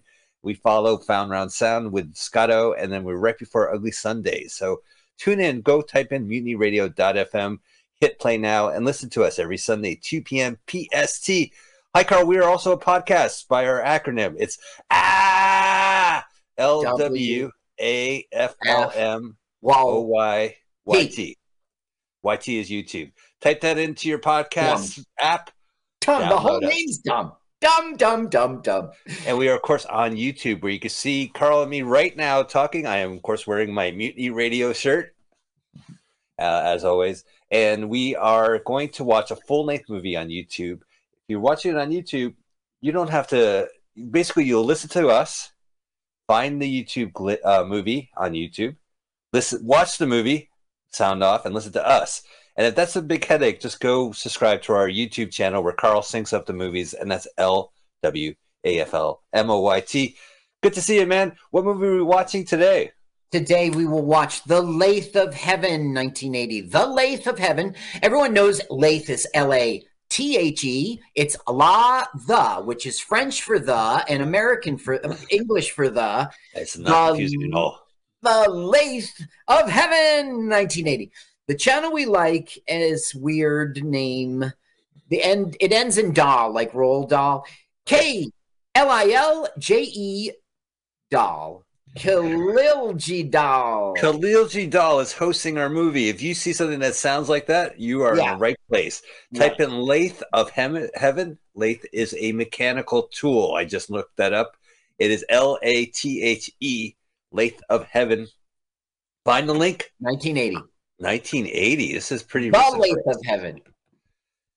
So we're going to watch this movie, so we want you to watch it with us. You find the link, Lathe of Heaven, 1980, from Khalil Dahl, and then you find it, you click it, you hit pause, move it back to 00.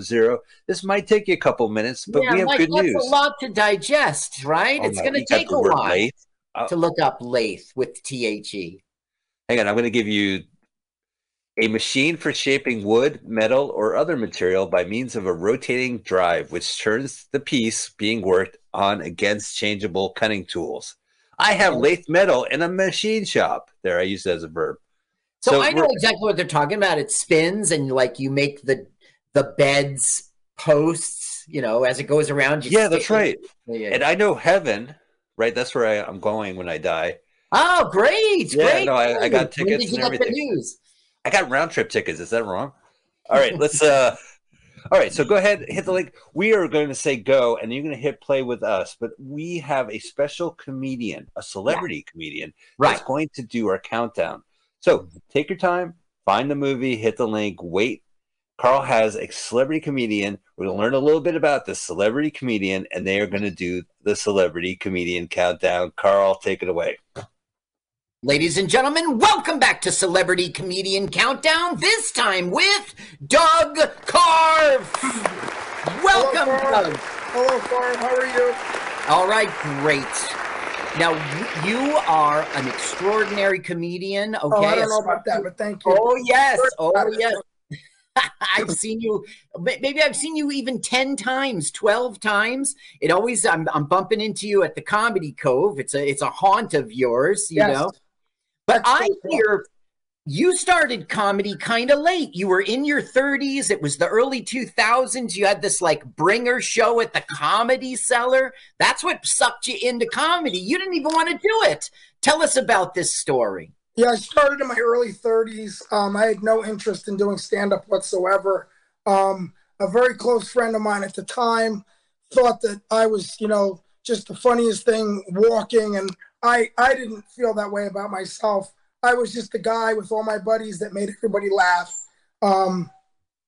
But he pushed and pushed and pushed, and he said, you have to do stand-up. I think you're so... And there was a couple other people as well. and he signed me up for an amateur night at the Comedy Cellar in Greenwich Village. I was absolutely terrified. I didn't know what the hell I was doing. I really felt like I was being brought to my execution, to be honest with you. And but I spent a couple of weeks working on some horrifically bad material, and I had to memorize it obviously verbatim because I knew I'd be so nervous, so scared. But I put together 7 minutes, and I got to the club that night. I'll never forget. And I swear to you, I always tell people, if there was a room with a Bengal tiger and or the stage, and I had a choice of going into one of them, I would have gone in the room with the Bengal tiger. I thought it was terrifying. But, I got up because there were people that came to see me, and I felt, some obligation to them. They drove to the city, and of course, they made that excuse me. They made that sacrifice, and I said, you know what, I can't let my family and friends down. I got up, I did the 7 minutes, and, people laughed, and it wasn't, incredible. It was very raw and very underdeveloped. I didn't know what I was doing really, but I remember that it felt good. And I said, wow, you know what? I think I'd like to do that again. And the rest is history. I mean, I did a few more shows there, and then I started to get into the circle of comedians, the amateur comedian circle.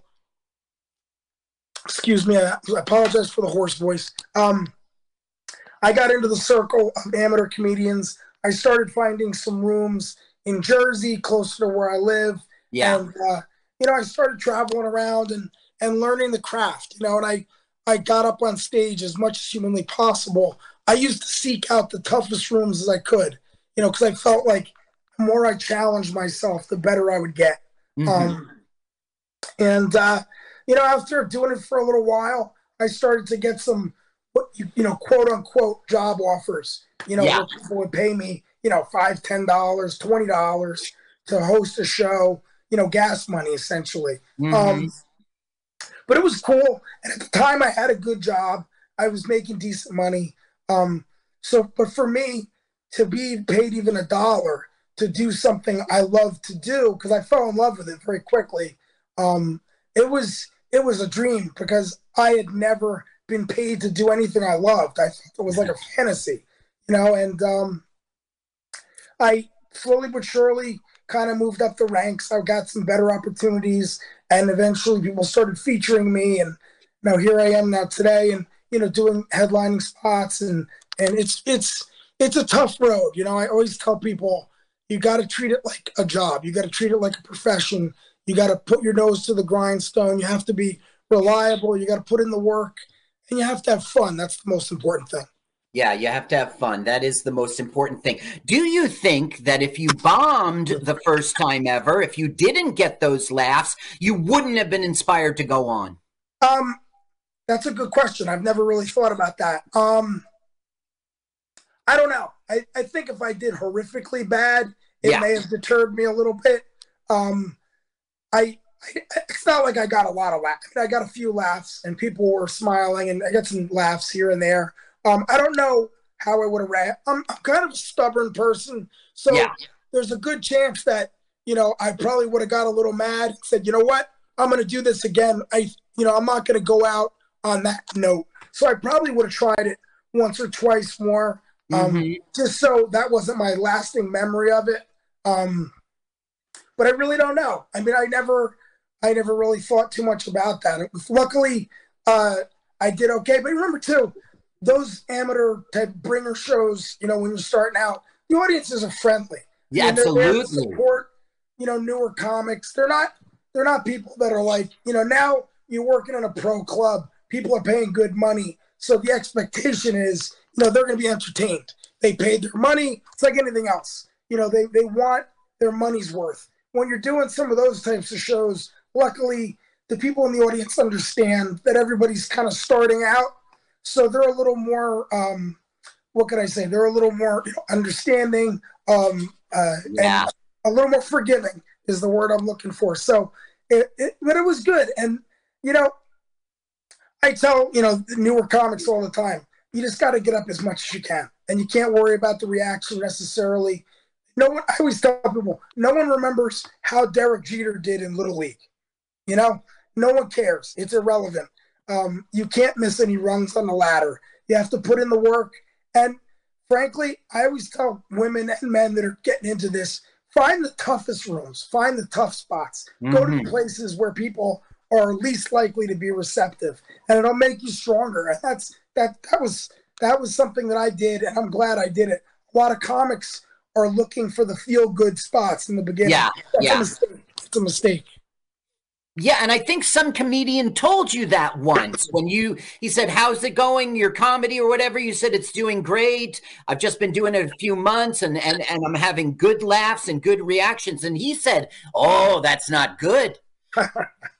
Yeah, he told me, he said it's better if you have your worst situations very early on. Yeah. Because it's gonna hurt more when you fall on your face. So that's probably true. Now, I see a lot of comedians coming through that Comedy Cove, and you are very unique in one distinction, and that is, I don't want to even call it crowd work. That's being with the crowd, connecting with the crowd, and understanding everyone who's in the room. More than half of your time that you do on that stage, I know you've got all the material to fill that time too, but more than half of your time is working with the crowd. So my question to you about it, because I've seen you like 10 times, it's obvious that you have a lot of experience with that because you handle it so well. Tell me about the times when you were learning that, doing crowd work and making mistakes, pissing a guy off, getting a reaction. That must have honed you to do it so well today. Oh, I think, excuse me, in the beginning, material is a lot more important because you're scared, you're nervous, and you can't really think clearly. You can't really think on your feet. It's tough to be like stream of consciousness. I always enjoyed playing with the crowd. That was kind of something that I found very fun and enjoyable myself. So I was lucky. You have to have the material. But I think it's just practice and time. And, the more you relax on stage, the more clearly you can think. I was always kind of a wise guy, with my friends and school and, to the dismay of my teachers. My father really wasn't happy that I was a natural comedian. That didn't bode well, and it certainly didn't help my GPA at all. But I think for me, the crowd work part, it's kind of my natural thing that I love. And as I progressed and got more relaxed on stage, I think you kind of morph into what you are. It's no different than an athlete or anything else. You start out learning the basics, you get that framework of the basic fundamentals, and then you kind of, as you relax, you kind of develop and you develop your own uniqueness. And I just enjoy the crowd work because it's fresh, it's new every night. Sometimes comedians are doing the same material over and over, and it can get boring and dry for them. Yeah, and I think the audience likes it too. They enjoy the interaction. Okay, now, Doug Karpf. Everyone at home is ready to, it is you, and it's not a PH, right? It's a PF. It's a PF. The P is silent because we don't like to get spit on when people are telling us our name, right? Listen, since the P is silent, why don't you just make it PF? PH, that's the same thing as PF. Right? I'm not messing with thousands of years of my ancestry. I don't need more bad karma. Okay, now, Doug Karpf with a PF. Right. Everyone at home is poised to watch this film at the same time as we do here in the studio. So everyone at home must press play on their device at the same time we do here in the studio. So why don't you go ahead, Doug Karpf, and give us that Celebrity Comedian Countdown. 3, 2, 1, go. Thank you, Celebrity Comedian Countdown. Very informative. I look forward to listening to it. And now I don't know what the fuck I'm watching, but I'm really into it. Is this like a movie production title card? No. We are looking at I don't know. What are we looking at? It's supposed to let you know, like, this movie is sort of cosmic in a way. It's larger than something. You're called Machine Tool of Heaven, and you're going to let me know you're cosmic. Well, the lathe shapes the wood, you see, and this guy shapes reality with his dreams. Oh, you know what? Can I get a refund? I'm done. Wait, is he like, oh, I love her, but she will never talk to me, and then he meets her in her dreams? No, that would be National Lampoon's Lathe of Heaven. Right, I of wish course, I which would we're get writing. Which we're currently 72 working on. Virgin. Right. No, this was a PBS film, and this was a big deal. It was a project called TV Lab. It's like PBS's first made-for-TV movie ever. Wow. It was done in New York, even though it was funded out of Boston. You know how PBS is all about. Oops, I dropped the bomb. Nuclear I did it again. explosion. Don't look directly into it, Carl. That'll mush your room. Isn't that funny? Like the explosion will mush your room. It's a mush room. Oh, right. It does mush your room. Okay, now here comes George. And George is fucked up from a nuclear explosion. Is he the last man alive? Kind of thing. Yeah. He's not. There's a population that will live on after the devastation. But it's going to get interrupted by a dream. Cool. Oh, stop sign. You should really, George, respect the sign. See, this is when society breaks down, when you have a nuclear war. People don't even stop at the stop signs. Man, you used to see Carl when he has a camera. He's like, do you see this abandoned building? Boom, we're making a post-apocalyptic movie. I want you to crawl on the ground. I'm picking you up. As soon as you get back from Brandeis, I'm picking you up. And we're going to go. Now, is this based on a science fiction novel by Ursula Le Guin? There's a woman named Ursula Le Guin, and she was a big deal. Now, she doesn't like being called science fiction. She just wants to be an American novelist because, but come on, if you do science fiction stories, right, you're going to be... Oh, yeah. You have devoted fans of American fiction. Bullshit. You have science fiction fans. Look who's waking up, okay? Twink. Wasn't the Twink just in the devastation of the aftermath of a nuclear explosion? The Twink was. So what's he doing here in this nice room with everything intact? He didn't get a mush room. I like Kevin Conway. Oh, yeah, good. Right. His room's not mushed. It's a wide room. Kevin Conway will be our evil doctor. Was he the guy in MASH? No, Taxi? No. He played multiple characters in The Funhouse. You know that horror film. You like that horror film. I do like that horror film. He was in Funny Farm with Chevy Chase. Whoop-de-doo. Oh, I have to rewatch that. That's Michael Ritchie. Director. Invincible, the football drama in 2000. Direct on the American novel by Ursula K. Le Guin. Ursula Le Guin. You might know him in Slaughterhouse-5. He was Ronald Weary. 1972 Slaughterhouse. What a weird movie. I saw that film. Yeah. Yeah. The protagonist was directors. Kind of Look at that guy's name. It's Barzak. That's right. There's two directors, and they were like, yeah, it's Barzik. The Y is like an E sound. I want my last name to have Z-Y-X. Yeah. Well, it'd be Spiegelman instead of I-E. It would be a Y. It would be X-Y Spiegelman. Yeah. Right. Exagelman. So he has woken up into a normal world after this nuclear bomb hit. It does rain a lot. Oh, it's the Portland. Okay, that makes sense. It rains in Portland, especially in the future.